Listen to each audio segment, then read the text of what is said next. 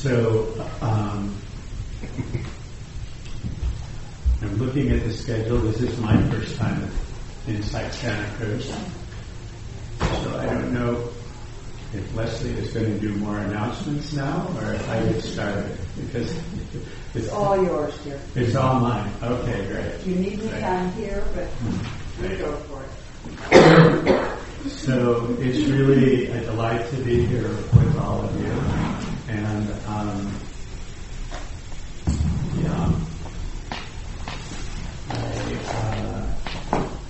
I teach this course up at Stanford on compassion cultivation. And I thought we could talk about that a little bit tonight if you wanted to. And we could also, I could also give more of a Dhamma talk, a little bit of a Dhamma talk, and infuse it with some of that. So I'm trying to decide what you might enjoy. This could be an opportunity to have a, thank you so much. My allergies are going crazy. To have a little bit of a Q&A. I can say a few things just to get it started, and then we could have a discussion about this topic because it's quite a beautiful topic. And or I can do the more classic Dhamma talk. A little bit about me that Leslie might not have actually known, but my background is that I'm a former monk. I lived in Burma for some time and practiced quite intensely while I was in Asia. I've been practicing for years now. And so I really love this meditation business. And the course that we teach up at Stanford is a course that is rooted in contemplative practices. And it's a parallel track program where we teach a protocol on cultivating these qualities of compassion. And then that's one track. That's a track that I'm one of the instructors for. And then the parallel track is with the neuroscientists who are doing functional MRI studies to see what happens to the brain when we do these kinds of practices. And they've been doing this for a number of years with mindfulness. So with the program that John Kabat-Zinn started and Bob Stahl is one of the main teachers in the whole world, actually. You're so lucky to have him here in Santa Cruz. But they've been doing studies on mindfulness for 30 years, 35 years or something now. And it's all over the world. You can hardly go any place where they don't know what MDSR is. And so this compassion program started at Stanford probably about 5 years ago. And it grew out of an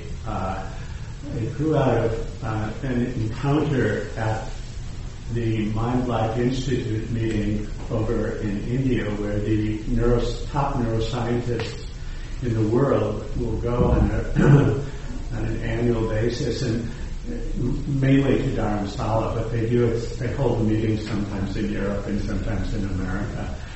And the Dalai Lama actually issued a challenge to the scientists at one point, and he said, you come every year and you present all this incredible research that you're doing, but it seems like you dedicate all of your resources to studying pathology. What would happen if you actually took some of those resources and looked at what goes on if you do things if you took up practices that were pro-social or that were positive, to put it in sort of lay language.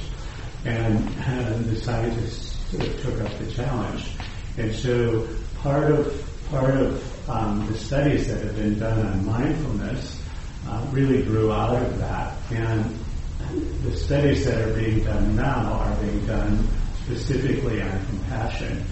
And we have to, for those of us in the compassion world, we have to thank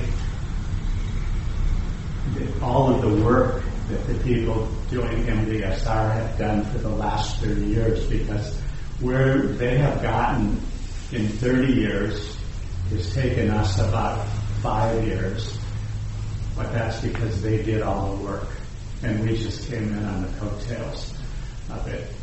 But mindfulness is something that you have to develop, you have to work at it, and you have to cultivate this as a practice. Compassion, by contrast, is a natural, innate response. And one of my monastic teachers gave a beautiful description of how, a beautiful description of compassion, but also of the other Brahma Viharas. And if you're not familiar with the Brahma Viharas, there's 4, and in the Tibetan tradition, they're known as the 4 immeasurables. So there's this quality of loving kindness, which is called metta. There's this quality of compassion, which is called karuna. Quality of sympathetic or empathetic appreciation or joy, which is called mudita, and then the quality of equanimity. These are the 4 immeasurables. And so the teacher said that all of these qualities emerge out of love. And but they're all expressed in different ways. So for loving kindness, it's when you hold the genuine wish for someone to be happy, to be well, the genuine wish for goodwill and genuine friendliness. I just want you to be happy. I want you to be safe. I want you to thrive. I want you, and it has nothing at all to do with whether you do something that I want you to do. There's no conditions attached to it. With compassion, this is a quality where when love, and I love this description, when love meets suffering, the heart's natural response is compassion. And the reason that I like this definition, or this way of describing it, is that people think that compassion is a quality that we can sort of make ourselves do, that we can make ourselves be compassionate. And that's not the case. When we're trying to make ourselves be compassionate, we're having something happen, but it's not generally compassion. So I have people say to me all the time, "Oh, I should have been more compassionate. I should have done this. If only I was more compassionate," or something. And there's really no way that you can make yourself be compassionate. You can create the conditions in which compassion can arise. But when this quality, this unconditional quality of goodwill and love encounters suffering in another person or in yourself, then it will naturally express as compassion. And I'll say a little bit more about this later. I just want to go through these 4 things because I love, this is a very easy way to get a sense of what these different Brahma Viharas are. The third one is sympathetic joy or empathetic joy. And that's the feeling of, like, if something wonderful happens to you, I genuinely am delighted for your good fortune. That I don't have a thought bubble that says, "Oh, good for you, and why didn't it happen to me?" You see? So there's no separation between me and the other when this quality is coming forth. This doesn't get as much airtime, but in fact it's a beautiful quality. This quality to be genuinely happy for someone else. You see? So if you think about it, if you saw like a child learn how to swim or something, and they just are so happy that they can now go into the swimming pool, and you just are happy for them. You see, it has nothing. It's just all about them and your happiness for them. So this can express it in many different ways, but the beautiful thing is that this is a quality that's infused with connection. If there's any sense of separation, this quality cannot actually manifest. And it's the very same thing with compassion. If there's any sense of separation, then you fall out of the zone of compassion. And it's one of the ways that you can tell when you're actually being compassionate. So I will talk a little bit more about that. And then the fourth quality is that of equanimity. And so his simple little pithy description of it is when love meets acceptance, the result is equanimity. So when we can be with whatever the situation is without resistance is what that means. It doesn't mean that everything is suddenly okay and calm. It means that we're okay. We're in the middle of the hurricane that's swirling around us, but we're okay. Everything is fine in that way. And that's what equanimity is. It's this beautiful quality. So it's this quality of acceptance. So does anybody want to share well, let me just ask you to popcorn out, rather than having anybody feel like they're on the spot, what you think some qualities of compassion might be. Now, I'm going to prime the pump a little bit because we just went through that meditation. So some qualities could be this feeling of spaciousness, this feeling of openness, this feeling of acceptance. It could be a feeling of letting go. It could be a feeling of tenderness. Any other ideas? Generosity. Say? Generosity. Generosity. Thank you. Not thinking about yourself when you're doing and this Not comes from the thinking heart. about yourself. Okay. Groundedness. Say? Groundedness. Groundedness. Light. Thank you. Attunement. Say? Attunement. Attunement. Having some knowledge of suffering. Having some knowledge of suffering or experience. Having some knowledge of suffering. Great. Yes. Wanting to touch someone. Wanting to touch someone, to reach out and touch someone. We call that connection. Yeah. Resonance. I was going to say resonance. Resonance. Great. One more? One or two more?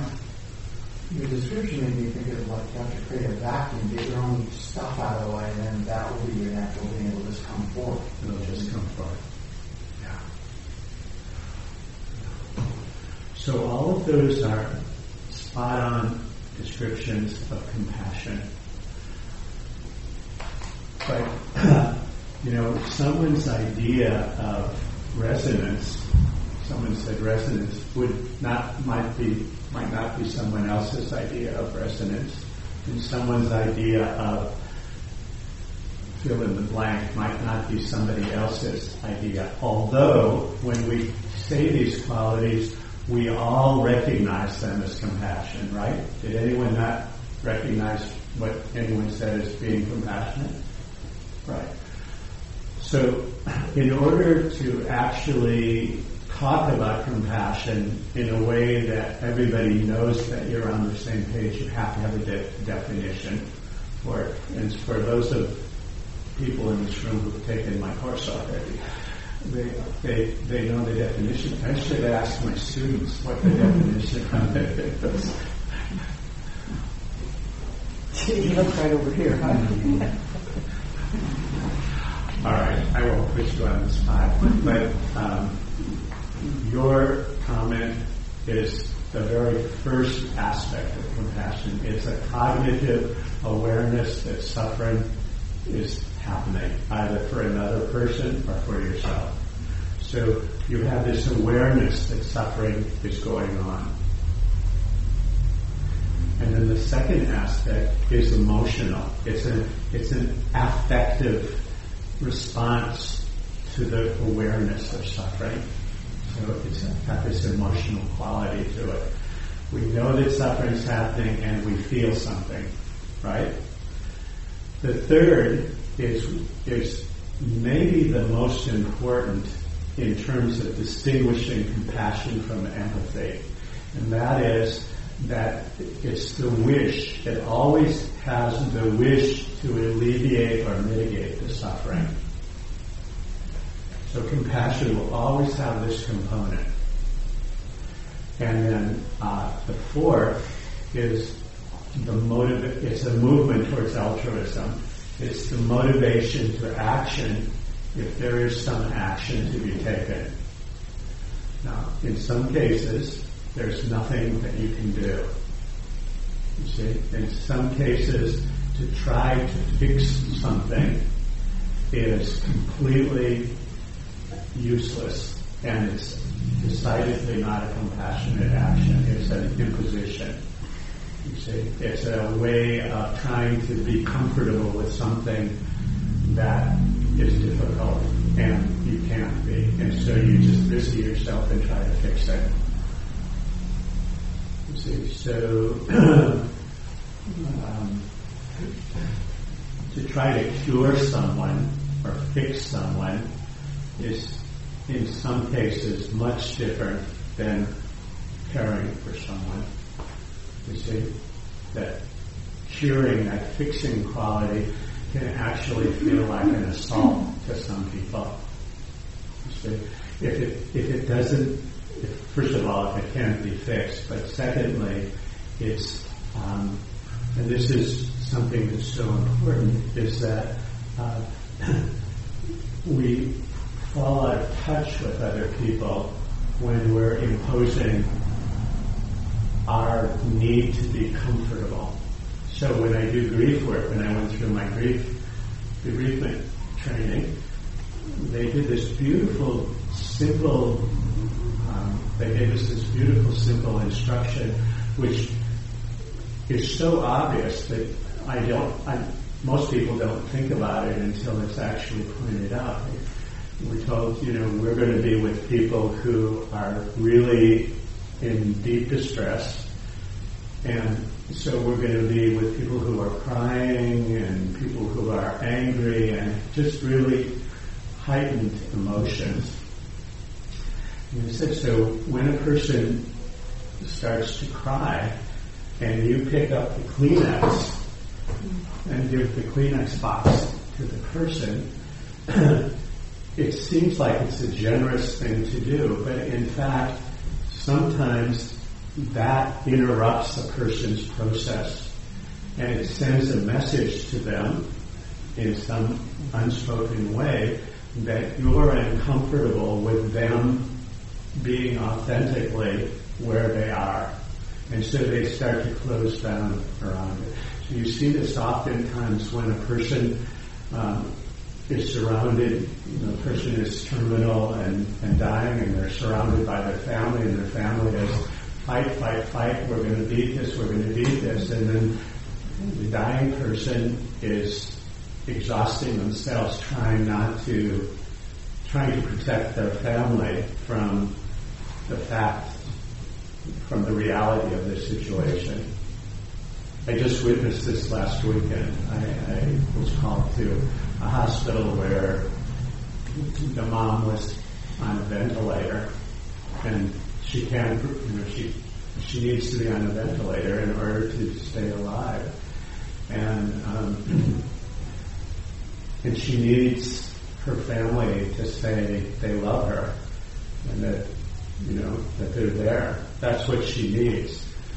And they keep saying, breathe. Don't forget to breathe. And it's all about a medical thing. And I'm saying that like it's, like I'm making light of it. I'm not. My heart was breaking when I saw this, because when we fall out of presence with someone else because we become so distressed ourselves, we inadvertently fall out of presence with ourselves, and then we're no good to anyone.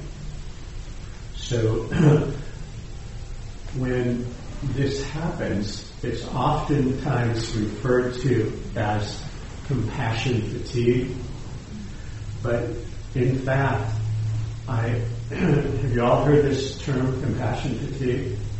Yeah. Well, there is no such thing as compassion fatigue. Now, some of my colleagues will disagree with me, but behind closed doors they will say, well, we know there's no such thing as compassion fatigue, but it's so much part of the vernacular that rather than to counter it, we just call it compassion fatigue. What is actually happening is empathic fatigue, empathy fatigue, empathic distress it's called. And the difference between empathy and compassion is that with empathy, it's the willingness, it's the ability to resonate with what someone else might be feeling, and the willingness to feel it. It doesn't mean that you can actually feel what someone else. Now, some people can almost do that, but it's that you can imagine what someone else is feeling, and you have a willingness to feel it. So you can understand that in a situation like that, there's only so much empathy that you can have before, boom, you go right over the edge. It's like there's an empathy tank, but there's no such thing as a compassion tank. Compassion emerges out of love. And the truth of the matter is, just check your own experience. The more you love, the more generosity you have, the more generosity there is. The more love you have, the more love there is. The more compassion you have, the more compassion there is. You can't run out of compassion, but you can run out of empathy. Empathy can overwhelm you. You can feel so strongly for someone else, or get so involved in what's going on for someone else that it can literally knock you sort of off your perch, so to speak. So I want to give you an example from my own personal life, which my students have heard, but I'm going to share it anyway. You can hear it again. So I was a new hospice worker, and I was working at a residential hospice in San Francisco, the Zen Hospice Project, and there was a woman in the hospice that was she had no family and very few friends. She was a lovely woman, but that was just her situation, and she was dying from esophageal cancer. And she went into an active dying process. She was dying, and so they asked the volunteers if we would sit vigil with her because she had no one. And so, in my enthusiasm for doing this work, I very naively volunteered to be one of the people doing that. And I got the shift from 2 a.m. until 7 a.m. or something like that. It was right in the middle of the night when everything seems more intense if you're struggling. And when I arrived there, her name was Muriel, and when I arrived, Muriel could not lie down anymore because she was suffocating. She couldn't breathe. And so the other volunteer was sitting on the edge of the bed holding her up. And she was really agitated and almost panicked because she would try to breathe and then she couldn't breathe, and then she'd get her breath, and this was sort of the state at which I arrived, and I was a totally green volunteer. I was almost a brand new volunteer, but they didn't have many choices, so they took me. So I moved in, and I'm sitting on the bed, and I'm holding Muriel up, and she was quite small at this point, so it wasn't difficult to hold her up. But what was difficult was that she was so upset, she was so frightened, she was so panicked. And she would try to breathe, and she couldn't breathe, and then she would just go completely, and she would fall into a panic. And I kept saying to her, Muriel, watch me breathe. Just watch me breathe. Try to breathe with me. And then I would breathe slowly. And so she tried it. And she could get her breath for a few breaths, and then she would lose it again.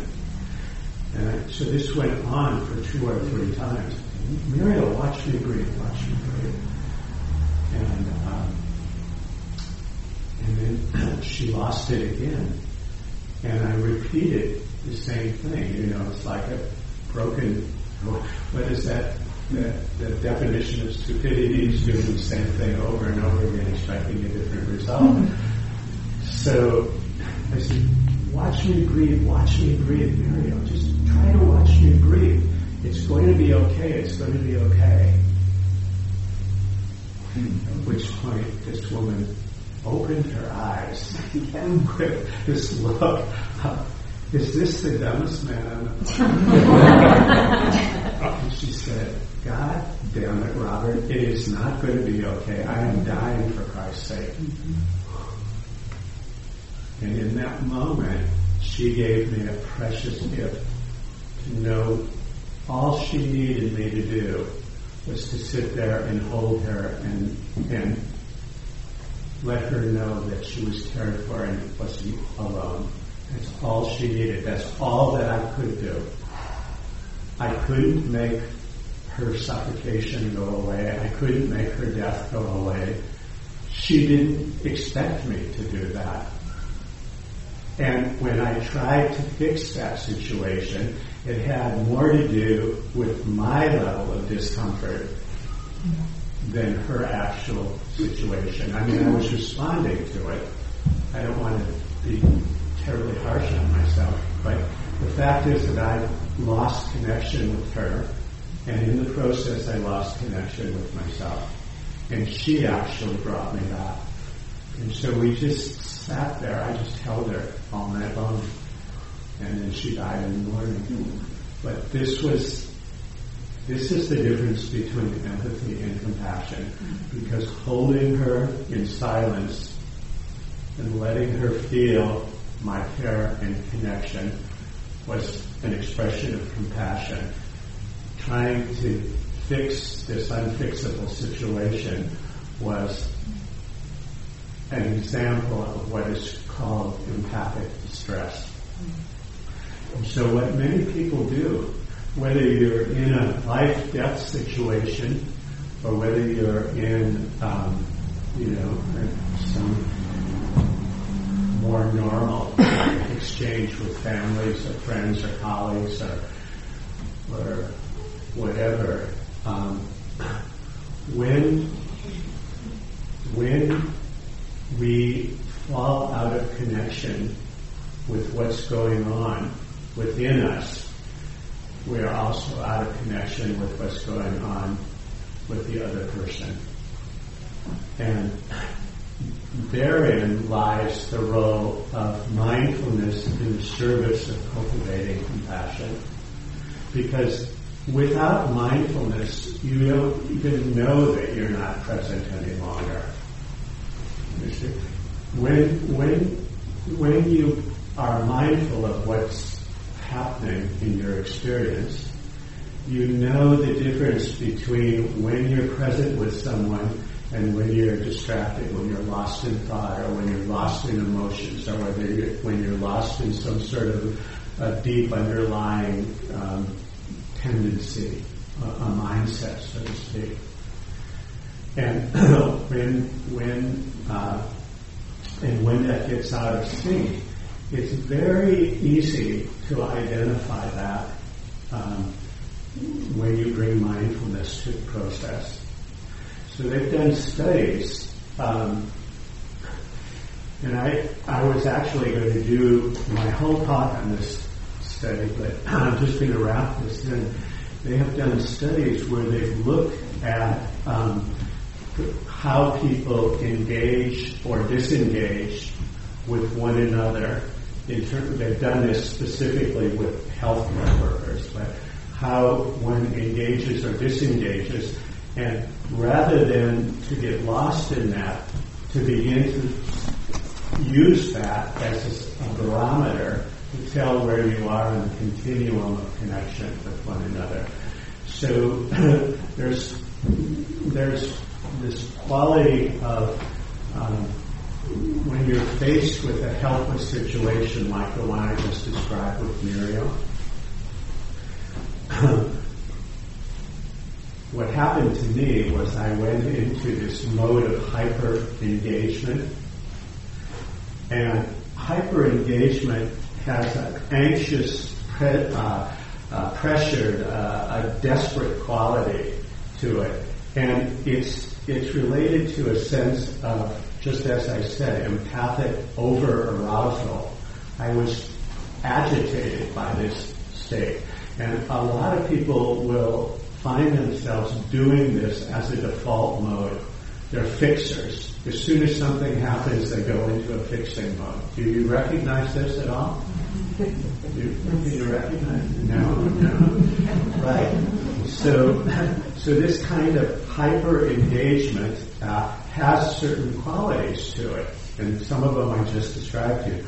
The opposite is it's a hypo, it's an under-engagement, and it feels resigned and passive and apathetic. And this is the state that is related to empathic distress. And it causes sort of burnout, vicarious traumatization, and so on and so forth. And it doesn't make any difference whether you go into a hyper engagement or a hypo engagement. Both of them will disconnect you from what's actually happening in relationship with one another.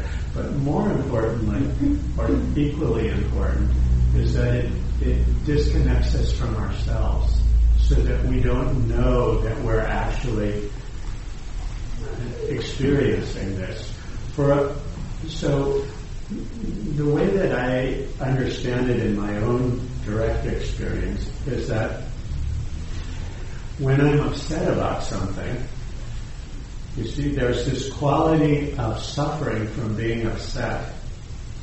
You know, I'm agitated and I'm feeling the effects of the agitation, but I don't really name or know that I'm agitated. I'm just suffering from agitation.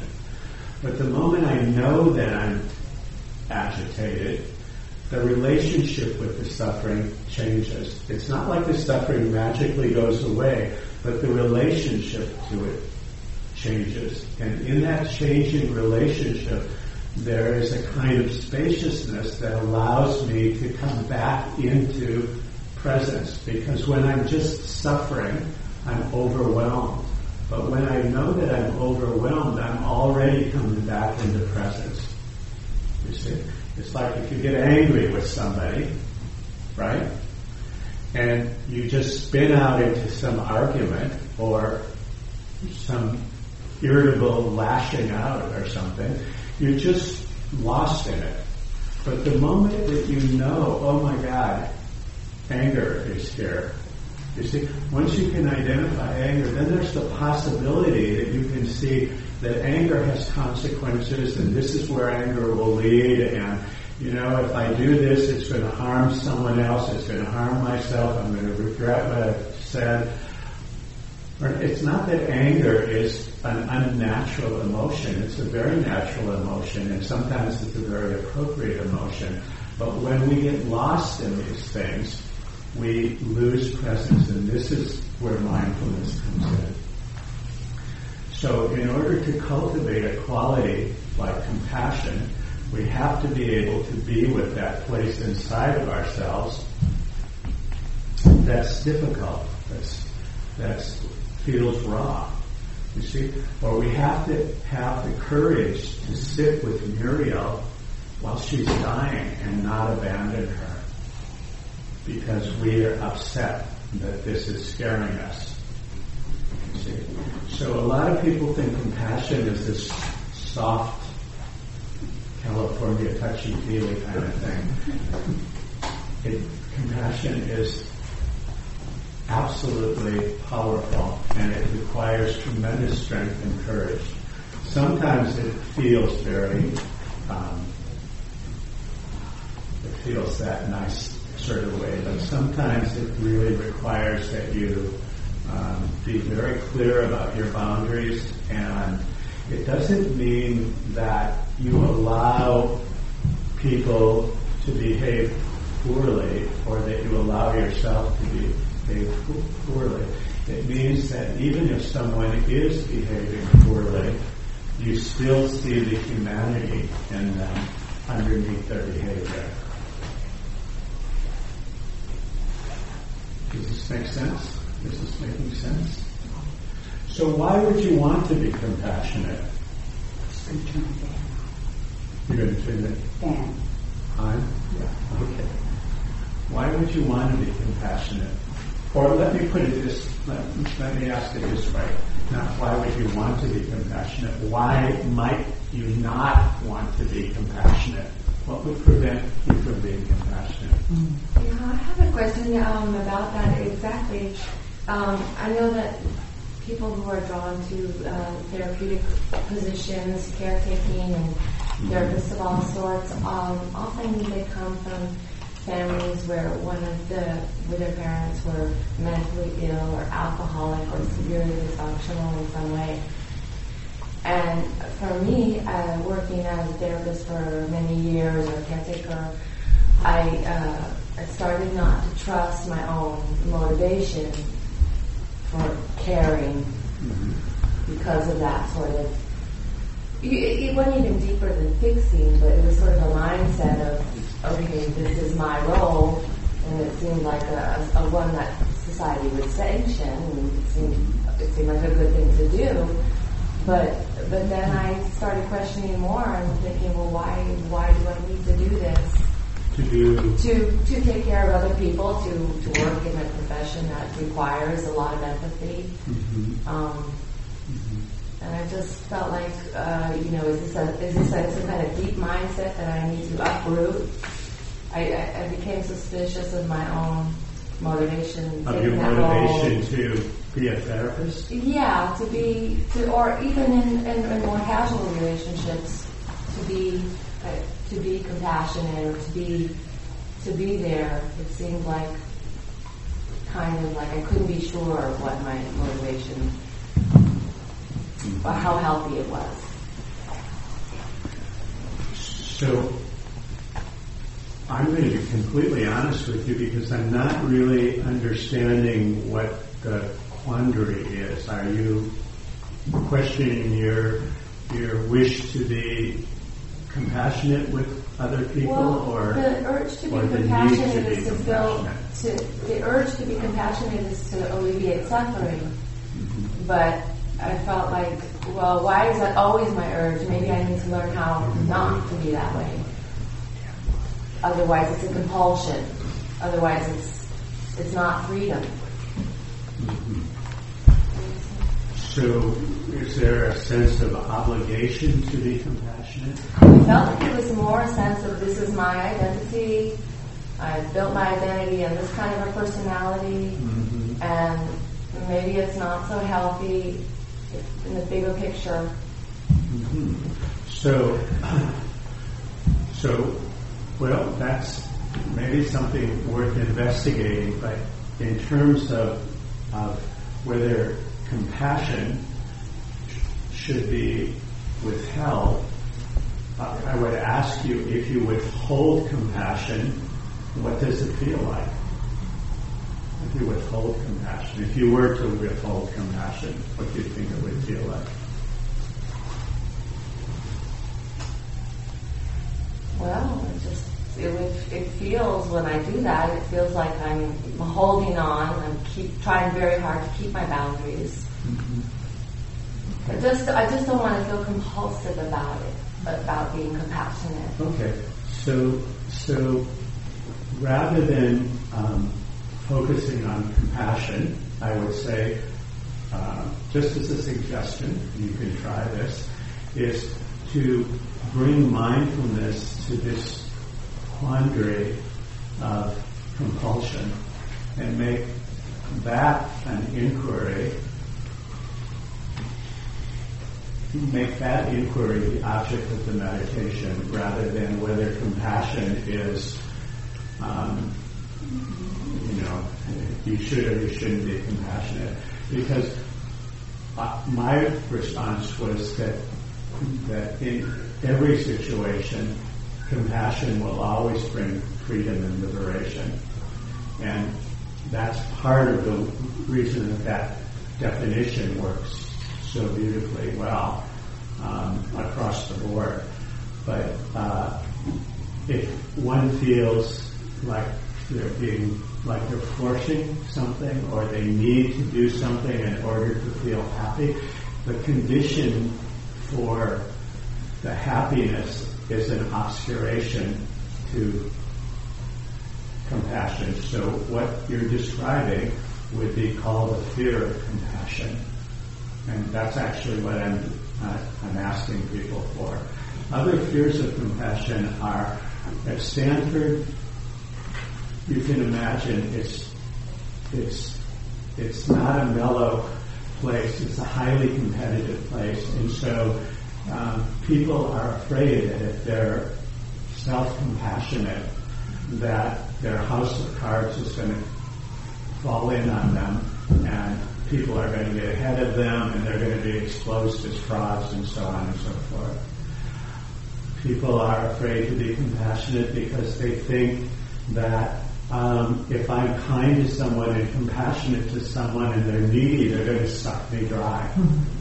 Or they're going to latch on to me. And this is going to, this is another, people are afraid to be compassionate because they think that they need to sort of be harsh with themselves and critical of themselves in order to motivate themselves. When in fact studies have shown that that's the exact opposite. Being self-compassionate and with self-kindness is actually what is beneficial for people. So these are some of the reasons why people, these are some of the things that obscure people from being compassionate. Here's another one. This one is the one that I'm guilty of. It's all right for you not to be perfect, but God forbid that I shouldn't be perfect. I have to be perfect. We can't cut ourselves any slack. We can accept that other people are human beings and can be less than perfect, but we always have to be perfect. Does anybody relate to that? Yeah. And Please. I was just also going to throw in a teaching I heard one time, and some of you may have been around for it, with Jill Shepherd, that was so helpful, where she talked about all of the Brahma Viharas, the four immeasurables, kind of as a package, and that we start by softening the heart with loving kindness. And then when the heart's kind of softened, then we're better able to let in the pain and the joy. But it doesn't work without the balancing and kind of crowning quality of equanimity, which helps to hold the pain and joy. And so for me, I've sometimes needed to recognize I had to step back and really cultivate some equanimity as a way to hold in balance and to find where that balancing point is, when it might really be more self-compassionate for me to do something at a certain point in time that nourished that steadiness and equanimity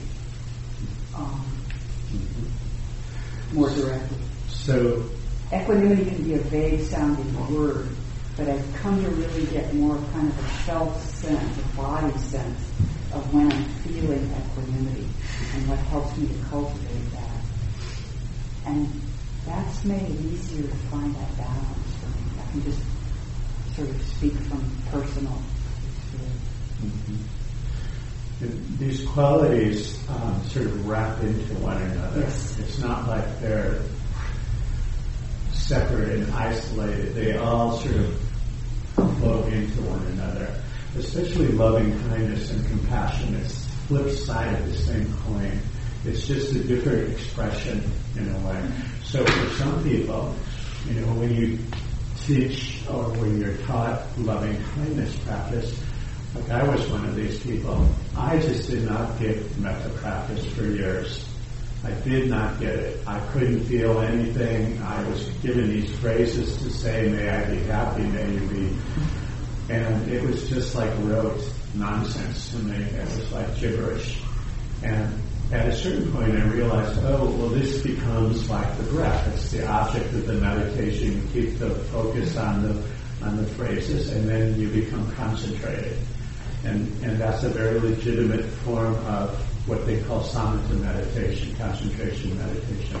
But that is not loving kindness practice. That's concentration practice. So so some people will report just what I shared with you, that it's difficult for them to understand what the feeling of loving kindness is. So this protocol that we teach at Stanford is there's a slight shift a slight but very deliberate shift in the way that it's taught, because we, rather than using the phrases to evoke the feelings, we evoke the feelings and then we use the phrases to support the actual feeling of loving kindness. So one of the ways that we would do that is that we rather than starting with ourselves, because that's so charged for most of us, we start with someone that's easy to feel affection for. So we say, pick a loved one. And then the instruction is that a loved one, you have to pick the right loved one. So we say, probably don't pick your partner, and don't pick your 14-year-old teenager who's going through a difficult phase. See, so these relationships where we're in negotiations with one another get complicated. Does the toilet paper come over the top or under the bottom? Where do you squeeze the toothpaste from? You see? So, but someone that's very easy to feel affection for. So if a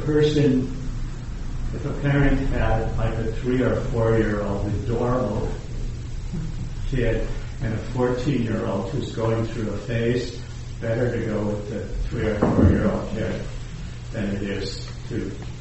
So it's important to get a loved one, because the right loved one, because it's not so much who you pick, it's whether the feeling can actually be generated. So the instruction is very simple. It's like you pick this loved one, and then you're guided through a series of steps to imagine what it feels like somatically. What does it feel like when you think of this person? Could even be your pet. Could be the dog that meets you at the door, wagging its tail, just so happy to see you. And you feel this, this is wonderful. I love this. I love my dog. I love my cat. I love my kid. I love my grandma, I love my, etc., etc.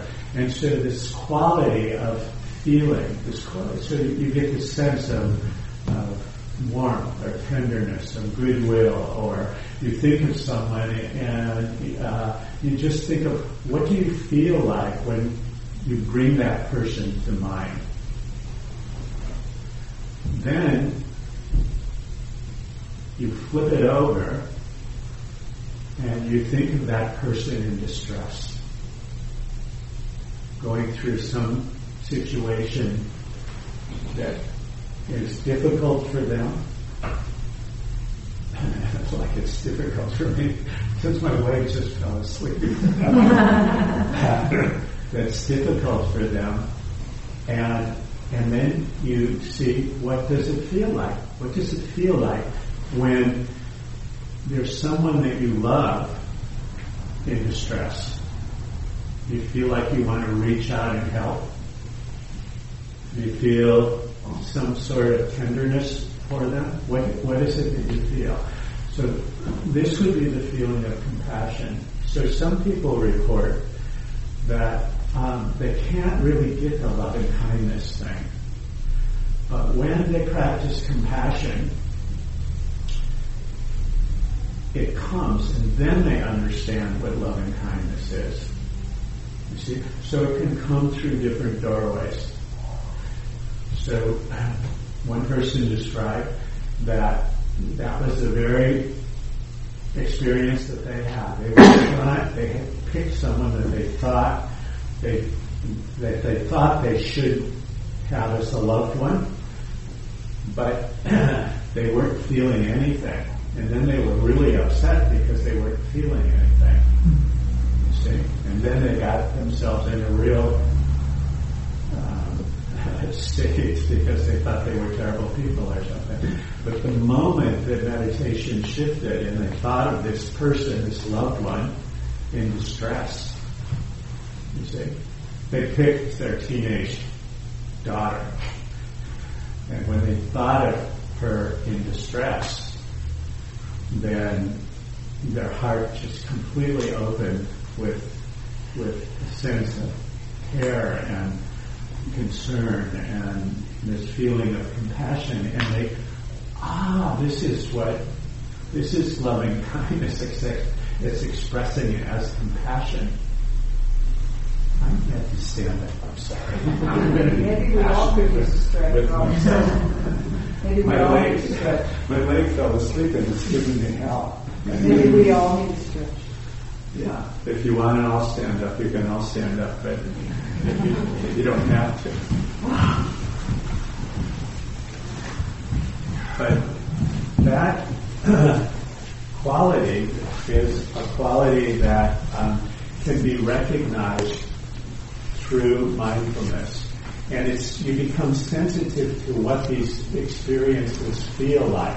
It's the same feeling of being present with someone, or you're having a conversation, but you're planning your vacation, or they're saying something and you're not really listening, you're thinking of what you're going to say back to them, or why they're wrong and you're right. Instead of just giving your full attention to someone and really listening. So, I want to say a little bit about self-compassion, too. Self-compassion is a quality.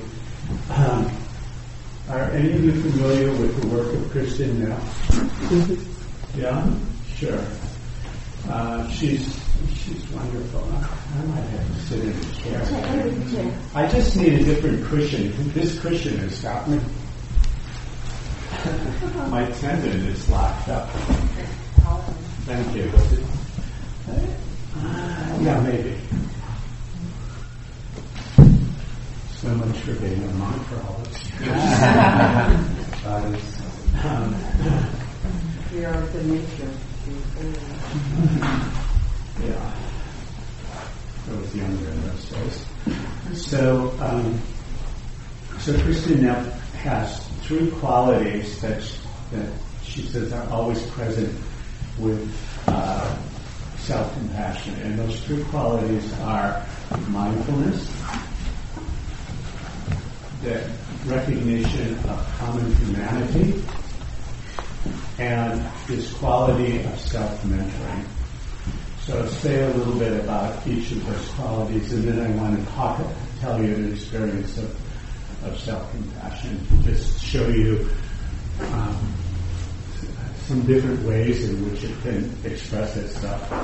So mindfulness is literally the ability to recognize the suffering, the cognitive awareness of suffering.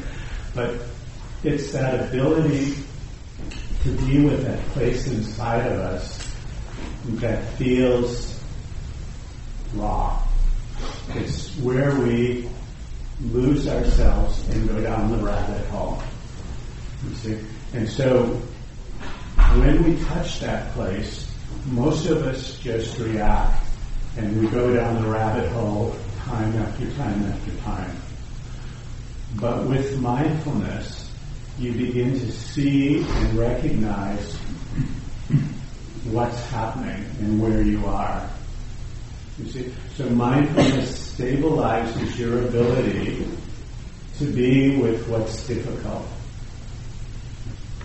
It doesn't make what's difficult go away. It simply allows you to be there. Common humanity is the recognition that everyone experiences that place of losing themselves. Everyone. Whatever is going on for you that's difficult doesn't separate you from other people. It actually connects you to other people if you see it in the right way. So this quality of common humanity recognizes and accepts that at our core level, no matter what issues we're having that are difficult for us, we all are essentially alike in that we all want to be free from suffering. Is there anyone in the room that doesn't want to be free from suffering? Probably not, right. So another way of saying it is everybody wants to be happy. But I had a woman in my class in the wintertime who raised her hand and said, "That is not true. I do not want to be happy." I said, "Okay. Do you want to suffer?" She said, "No." And I said, "Okay, then think of it that way." So common humanity recognizes that the suffering that you're experiencing isn't unique to you. There are countless numbers of beings throughout the world who are suffering in exactly the same way that you are suffering at any given moment. You see? And there are countless numbers of beings in the world that you are unaware of that are wishing you well by doing these Brahma-vihara practices, these metta practices and compassion practices, the same way that when you do them for other people, they probably don't know that you're doing them.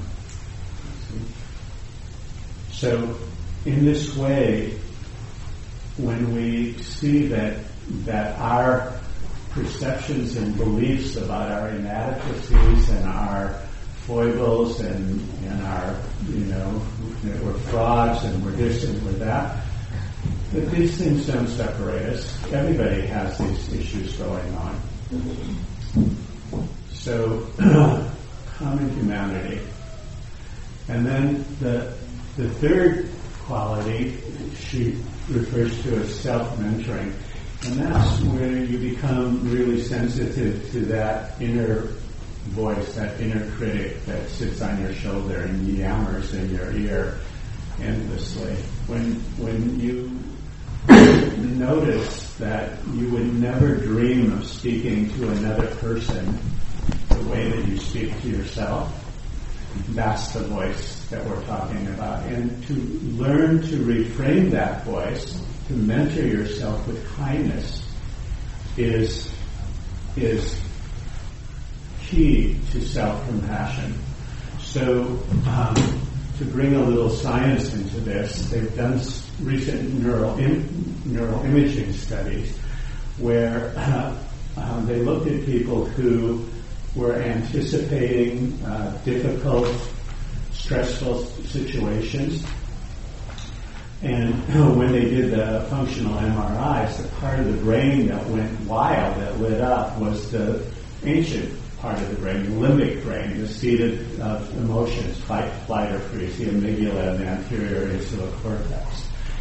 And they saw, because this study was looking at the inherent neuroplasticity of the brain, and they saw that through a simple reframing of the way that situation was being held, rather than anticipating that it was going to be a disaster, if you just had a more open mind about it, another part of the brain was activated, which was actually the reward centers of the brain.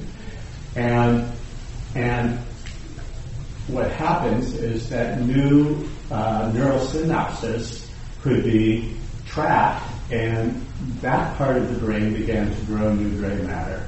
And the limbic brain quieted down, and a shift happens because every time we default to reacting in a certain way, we reinforce that habit of mind as though we were going to the gym working a muscle. So when we begin to train and create these new neural pathways, we are actually beginning to counter these old habitual habits of behavior, of thoughts, of thinking, and so on and so forth, and create a new default response to the challenges, the ebb and flow of what occurs in our daily life experience. And these studies were important because they indicate that depending on the way that we train ourselves and depending on the way that we respond, it mitigates the kind of emotional response that we're going to have. So it helps us in terms of emotional regulation. I love that science has proven what meditators have been practicing for thousands of years. And I love the fact that science isn't saying they're discovering anything new. All they're doing is validating what people have been doing for years and years and years. So self-compassion can be something as simple as just naming that you're having stress, that a situation is difficult. And Kristen will offer very simple things. And this one is a little bit hard for me, but she'll say like, "Oh, just talk to your husband." I say, "Oh, honey, this is hard. You're okay," and hug yourself in that. That works for some people, and it's a great thing to do because it's like taking a breath in the middle of a freak out. It just breaks the momentum. Even if it's only for a moment, it breaks the momentum and it helps to reestablish you with what your intention is, which is to be compassionate in this case. And that helps bring us back into presence. And we might fall out 10,000 more times. It doesn't make any difference at all, as long as we learn these simple techniques for coming back. So sometimes self-compassion can feel as simple as what I just described. And sometimes it's just naming that you're hurting, that suffering is happening. And then there's another way, but I want to respond. Well, it made me think about the idea of faking it till you make it. Yep. Would you say that that's the same thing? Are you talking about that? Yes, I absolutely would say fake it until you make it. And the reason is that these meditation practices work when you think that they're not working. They absolutely do. But you have to do them. You see? When people come to the Course, one of the things that I try to be really clear about is that you can come to the course, you can take the course, you can read all the books, you can read all the articles and the scientific studies that I put on the website and all of the other readings and so on and so forth, and you'll get an academic understanding of what compassion is. But in order to actually have the experience of what it's like to live a compassionate life, you have to do the practices. You have to do the meditation. You have to develop it. Because it's about learning to discipline the mind. The mind does not want to be with that which is uncomfortable. It just doesn't want or unpleasant. And that's what compassion is all about. It's with being with that quality that causes us to be stressed out. So when love meets that quality, the heart's natural response is compassion. So sometimes compassion, self-compassion, can show up rather than that feeling of warmth or tenderness or caring or something. Those sort of more, I don't want to say ordinary, but more expected kinds of ways that it will show up. Sometimes it shows up differently. And I'll share an experience from my personal life, which is very personal, but it's apropos to what I'm talking about, and it can be a real eye-opener for. It was an eye-opener for me, and I hope it will be for you. And if it's too personal, I apologize in advance, but I'm out on a limb, so I'm going to go for it. So I had an experience where, first of all, I should say, as a long-time meditator and as a hospice worker and as a grief counselor, I thought I knew a little bit about compassion. And I did know a little bit about compassion, but I didn't know that I had never experienced self-compassion. That I didn't know. And I had an experience when I went through my training where something triggered me. I had an event happen that was very triggering to me. It was so insignificant that it really confused me because there was nothing significant about the trigger other than the fact that it triggered me. And I literally went over the deep and was drowning in a full-blown panic attack that went on almost for a day, just unrelenting, and I could hardly breathe. And this experience was so intense, and I know that whether you're a man or a woman, nobody wants to feel out of control and vulnerable, but it felt so, as a male, I felt so ashamed, I felt so emasculated and demeaned in some way, and it was like everything that I could think about that would be the worst thing in the world that I want to feel, I felt it like 100 times over. And it would come like tsunami in waves and waves. It just kept overwhelming me. And as I said, I've been meditating for a long time, so I have more than a few tools in my meditation tool bag. And I pulled out every one of them to try to make this feeling go away. Follow this carefully. I wanted this feeling to go away. I wanted to cure it, to fix it. And what happened was that it was like I was throwing gasoline on a fire. It was just fueling it. The more I tried to resist it, the stronger it became.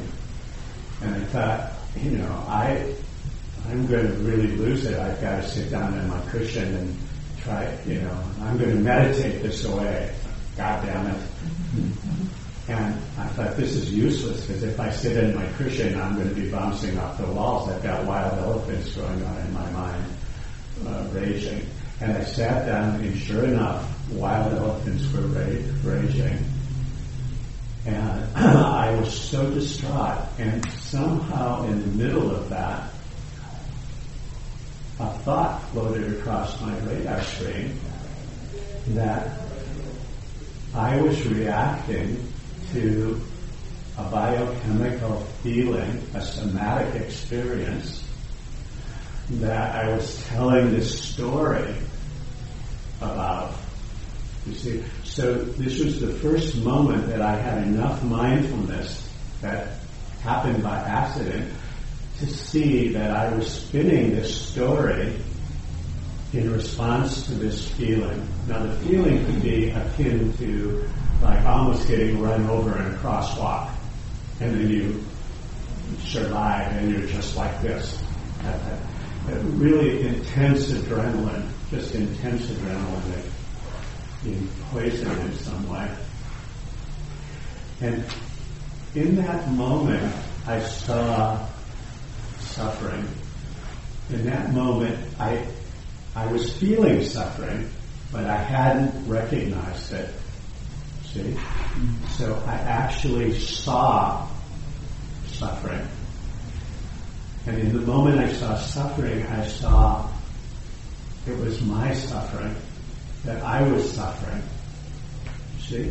And in the moment that I saw that I was suffering, I disappeared, and it became the suffering of all people. I saw this as the suffering that everyone experiences, and it's true, everyone does experience this suffering. And in that instant, I had a meditative experience where I felt the crown of my head literally open, and I felt as though the weight of a lifetime or lifetimes passed through my body and come out my hands and feet. And for the first time in my life, I had experienced self-compassion, and I recognized it as self-compassion. And in that moment, I didn't feel warm and fuzzy. I felt liberated. I felt released. And it wasn't that the resonance of that shock suddenly disappeared. It was still there, and it was just as strong as it had ever been. But I saw that it was something that was going to, it just needed to process. It just needed to be released. And so in an instant, my relationship to it changed. I was in the eye of the hurricane, and it could just go, you see. And I didn't do anything. In fact, I wasn't there at all. I just witnessed this thing happen. And this is another way. This was a beautiful experience. Now, that doesn't mean that I don't screw up all the time and forget that I had that experience. But the fact is that having had it, I see what the power of self-compassion is, because literally it changed the way that I practice. I no longer struggle with my meditations at all. I see everything as an opportunity to be held and met with kindness. Everything. So every time there's a struggle in meditation, it's not that I'm a screw-up, it's that I have an opportunity to practice self-compassion. You see? And every time you meet a difficulty or a challenge in that way, you're living in that moment self-compassion. You're a living example of what self-compassion is. And this is transformative. It changes your life. So it changed the way that I practice, it changed the way I relate to myself, and it changed the way I relate to everyone else. and it has never gone back. Now, as I said, that doesn't mean that I don't curse at my computer screen and get mad when people are cutting me off on the freeway or something like that.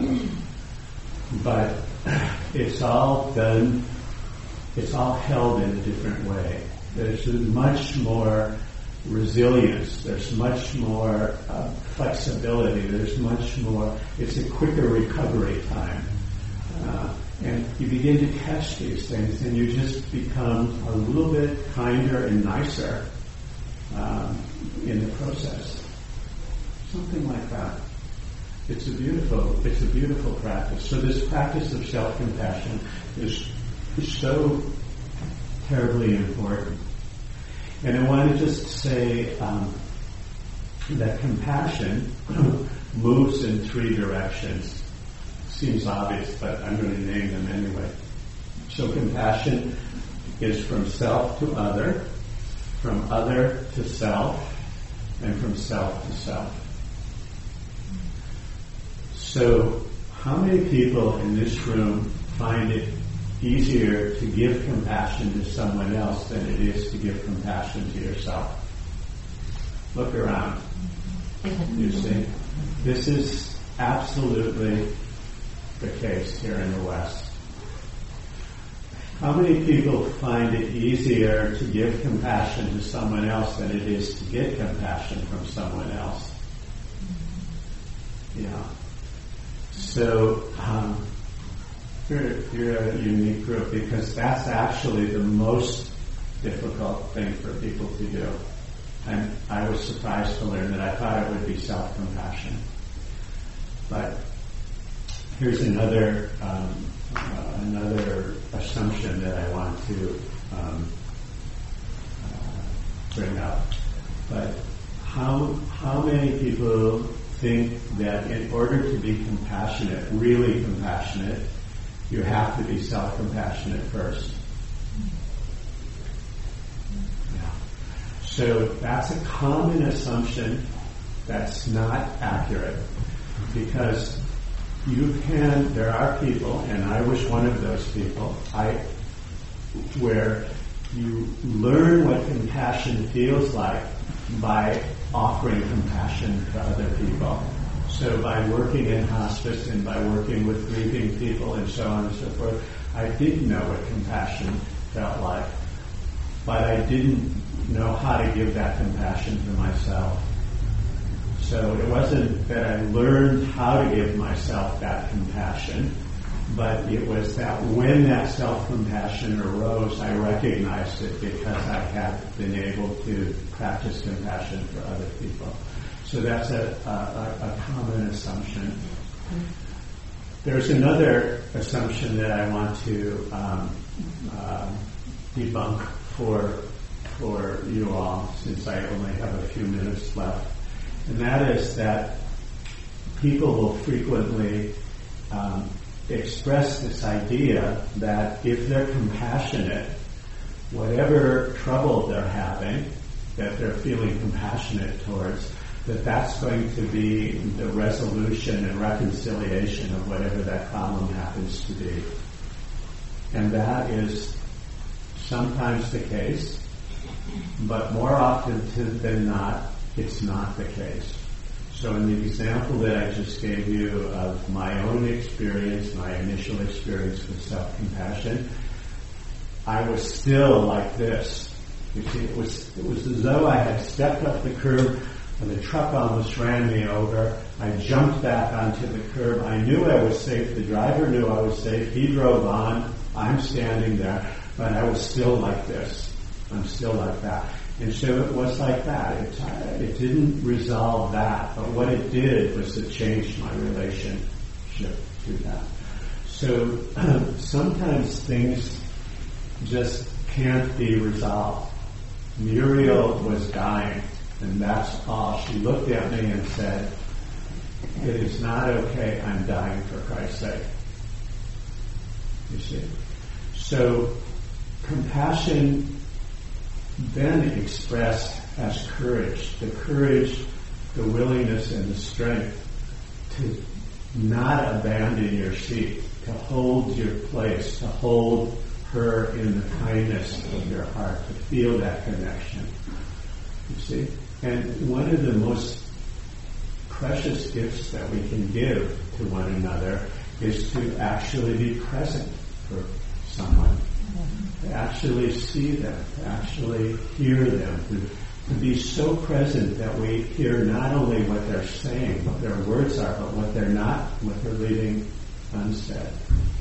There's a beautiful quote by Thich Nhat Hanh where it's like a prayer to Kuan Yin or Avalokiteshvara, the incarnation of infinite compassion. And he says, we aspire to learn your way of listening because just by listening we heal other people, by bringing that quality of presence and care and concern. So I have a lot more that I could say, but we're pretty much out of time. And I just want to ask if there are any questions while we still have a few minutes, or comments, or anything that you would like to talk about. Please. Well, And speak a little bit louder because my... Sure. It has made me remember a time when a friend of mine was dying in Santa Barbara. He was in hospice. And I was much younger. But I ended up leaving to go do some frivolous thing. I think it was actually swimming or whatever. He was a swimmer, I was a swimmer. And even as I was going, I realized this is not the right action, but I was clueless what the right action was. Mm-hmm. And, the years have gone on, and I have thought to myself, you could have just sat there and read a magazine and just stayed in the room, We had kind of pushed past our intimacy level, so neither one of us were really very comfortable with the situation. Mm-hmm. And I chose to, because I didn't know what else to do, I was so uncomfortable, to leave. Mm-hmm. And I wish I had just stayed, just stayed put. But really, I wasn't mature enough at the time to figure out that's what it was called for. Thank you very much for sharing that. And I want to say that this is an expression of self-compassion. To be honest with yourself about the opposites that exist in that scenario. You wish that you had done something, you didn't, you know now that you weren't able to at that time, and all those things are true simultaneously. And by not abandoning yourself, that's an act of self-compassion. And the reason that it's important to begin to recognize when self-compassion or compassion arises is if you're trying to cultivate a habit, if a moment like that occurs and you don't recognize it as a moment of self-compassion, it's like a random act of kindness. It comes and it goes, and so you can't really build a habit. So, but when you know that that's what it is by cultivating mindfulness, then you can begin to connect the dots. And it's just like if you're meditating and developing a concentration practice. First you find the breath. Let's say you're using the breath as the object. First you find the breath. And then you learn to be with the breath for longer and longer periods of time, to be more continuous with your attention. And as you're continuous with your intention, the mind begins to stabilize and settle down. And so you cultivate, in a way, the habit of learning how you settle down. So to cultivate compassion, it's no different. To cultivate compassion, you recognize what is compassion. And part of it is like recognizing what the fear of compassion is what obscures it. But you recognize when compassion shows up, and then this is a moment of compassion, this is a moment of compassion, this is a moment. And then you become very familiar with what it feels like when you're in a zone of compassion. And at the same time, because you're cultivating, because you're using mindfulness in order to do this, you become very familiar with what it's like when you're not in zone, when you've lost presence with yourself. Does that make sense? Mm-hmm. And it's just like Leslie was saying, equanimity. Sometimes you need equanimity, sometimes you need to soften your heart in order to let the suffering in. That softening of the heart is an expression of compassion. I just also wanted to add from my personal experience, again, and I've heard it from others, we can tend to speak about compassion and self-compassion as if they're difficult things that take a lot of work. And in some ways they are. And yet there's also paradoxically this natural flow that actually can be a tremendous source of well-being. Some of you know I work with people at Dominican Oaks, and I teach a course based on James Barrow's Awakening Joy.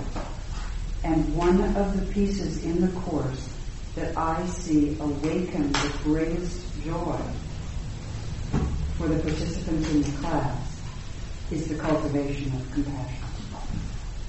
Yay! I like that. And it's not a fake kind of, I'm being a good girl kind of thing.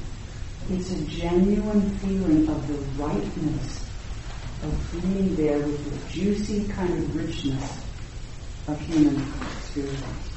And I've felt it with the folks there. I've had what I consider to be the privilege to be part of the journey to death of 3 of the students I've worked with there. And they're some of the richest moments in the last few years. Yes, they hurt, and they were beautiful. And just that feeling of rightness, of following my heart. I don't know quite the words to describe it, but it's just juicy, it's rich, it feels like a source of well-being.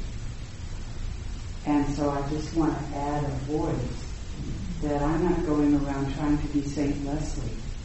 I'm really cultivating something that for me has just been an addition to the well-being. I would say, go ahead, be St. Leslie. We need a few more St. Leslies in this world. I fail at that, but just the natural flow of being with those rich human experiences has just been amazing for me.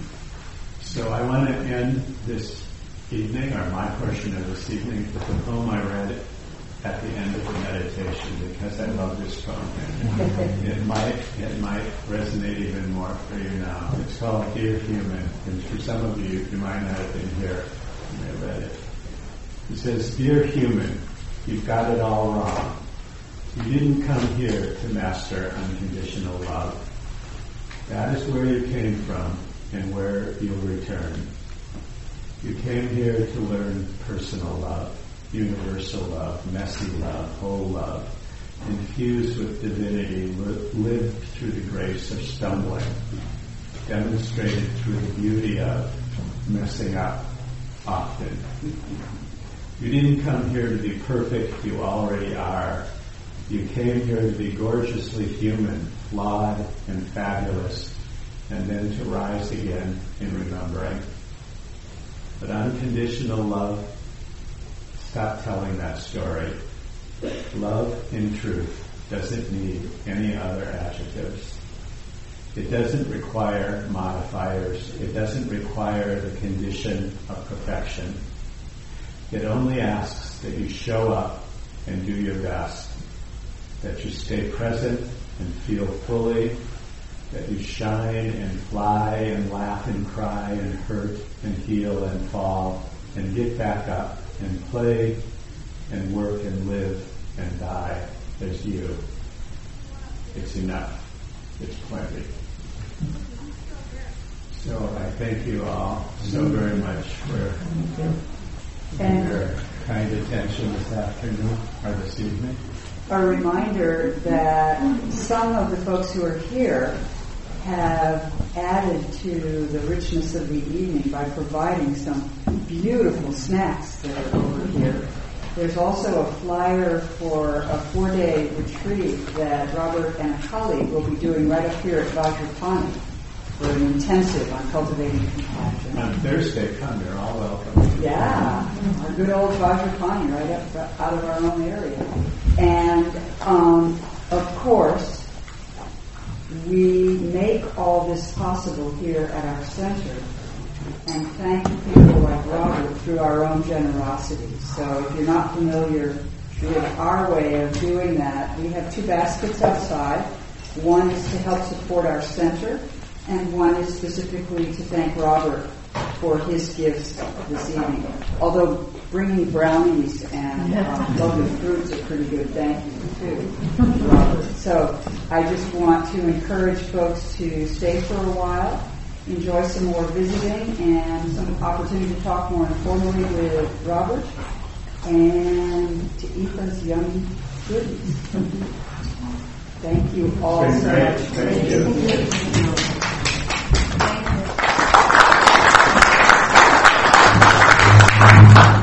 Yeah, and if you took questions and stuff, it's great if you can put them back.